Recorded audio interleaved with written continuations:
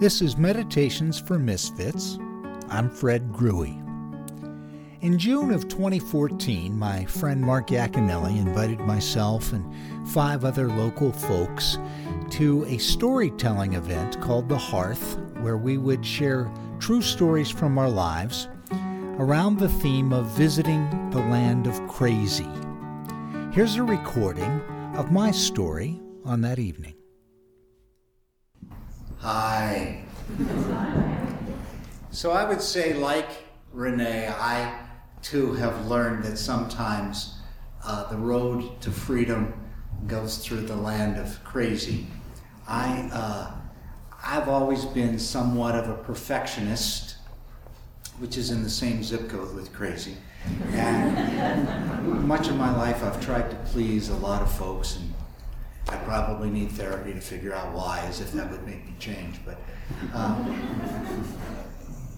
one night, early in my training to be a chaplain, I sort of went over the brink. I had gotten a 1-year residency as a chaplain at a big inner city trauma center in St. Louis, Missouri. And the way my work schedule was, I would work, there were actually 8 other chaplains working in the hospital. It was a Catholic hospital, so chaplains were kind of important.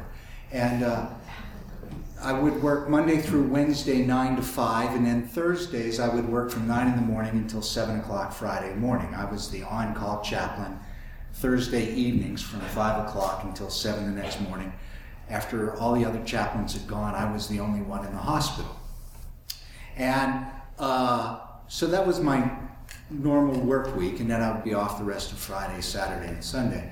And it was early in my training, and I really wanted to do a good job and please my supervisor and my boss and the other chaplains, and God knows everybody.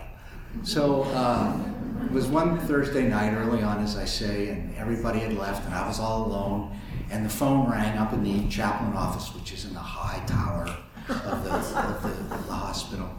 And I could tell it was an outside line and it was long distance, and I answered the phone. And the lady that was talking had a very, very southern accent, and I could sort of make out that she needed help getting some hair.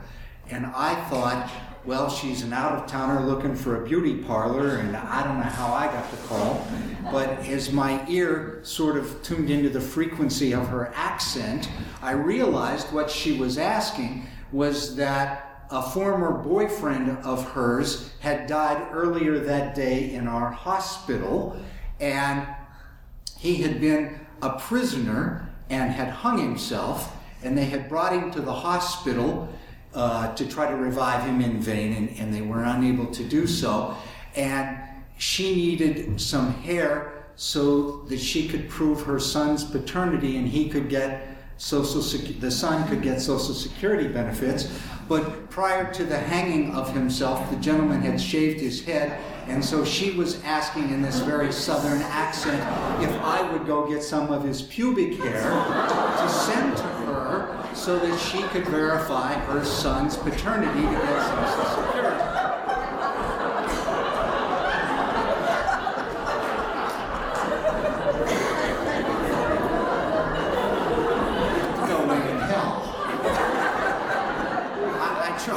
Immediately to explain to her, ma'am, I am a resident chaplain, and I'm a chaplain, and I was trying to explain that chaplains don't recover pubic hair from their bodies, and she goes, well, you're a minister, aren't you? And I said, yes, ma'am. And she says, well, you're supposed to help people, aren't you? Oh, God. And so I looked up for some inspiration to try to explain to this woman. And one of the crazy chaplains at the hospital had put in the pithy little sign above the telephone that said, what would Jesus do? And I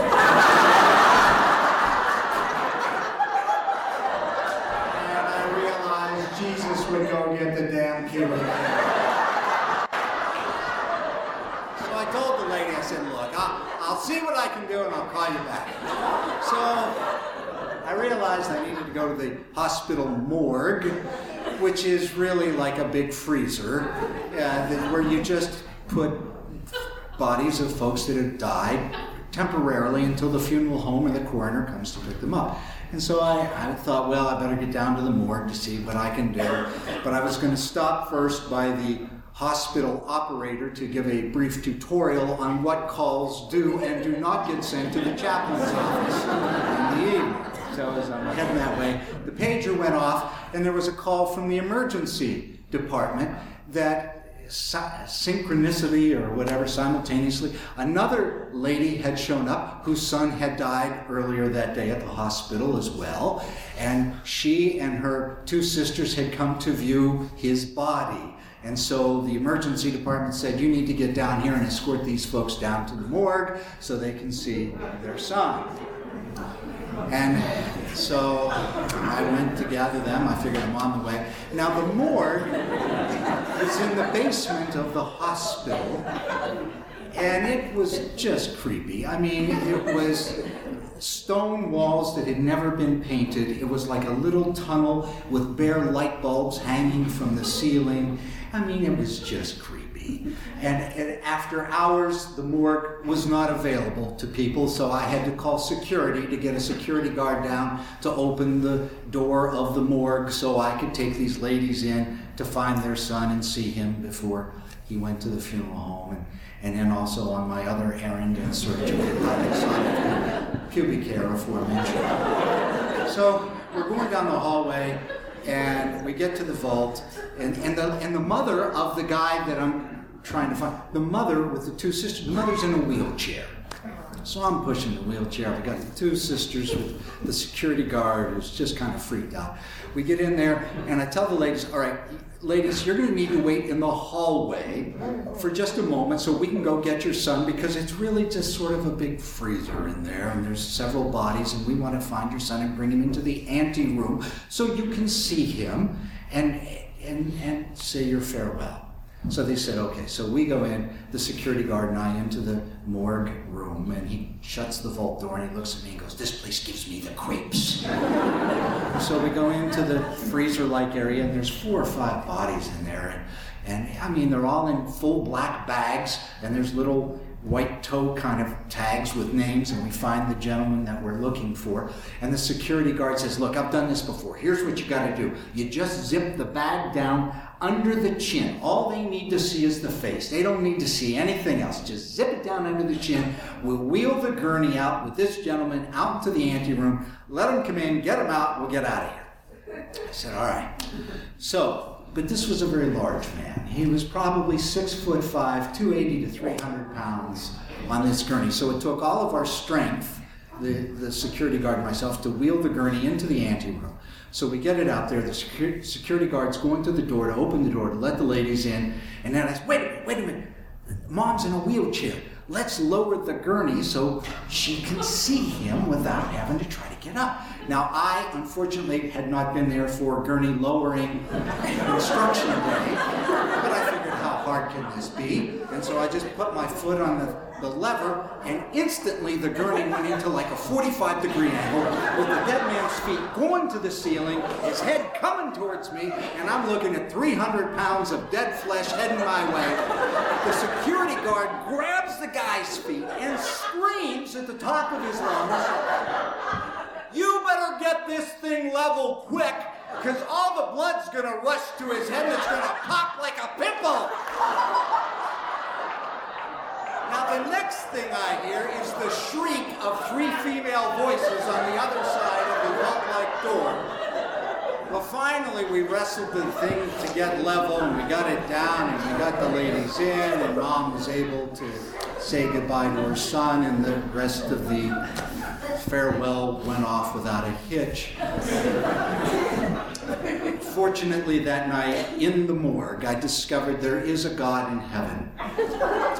The gentleman with the highly sought-after pubic hair had already been picked up by the coroner's office. And so now the lady I was going to have to call down in the South could call the coroner's office and get her pubic hair to prove her son's paternity, and I would not have to do that.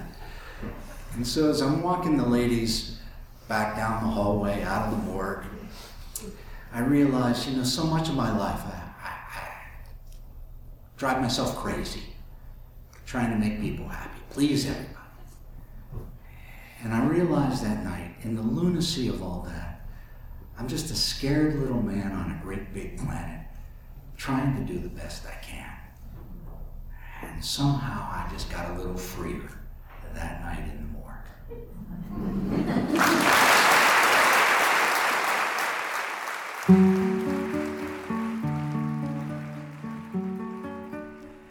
Thanks so much for allowing me to share these few moments with you on your journey today. As always, if you'd like to contact me, my email address is fred@fredgruey.com. And in conclusion, I'd like to share with you a wonderful line from one of my favorite writers, Anne Lamott, who says, "Now a person's faults are largely what make him or her likable."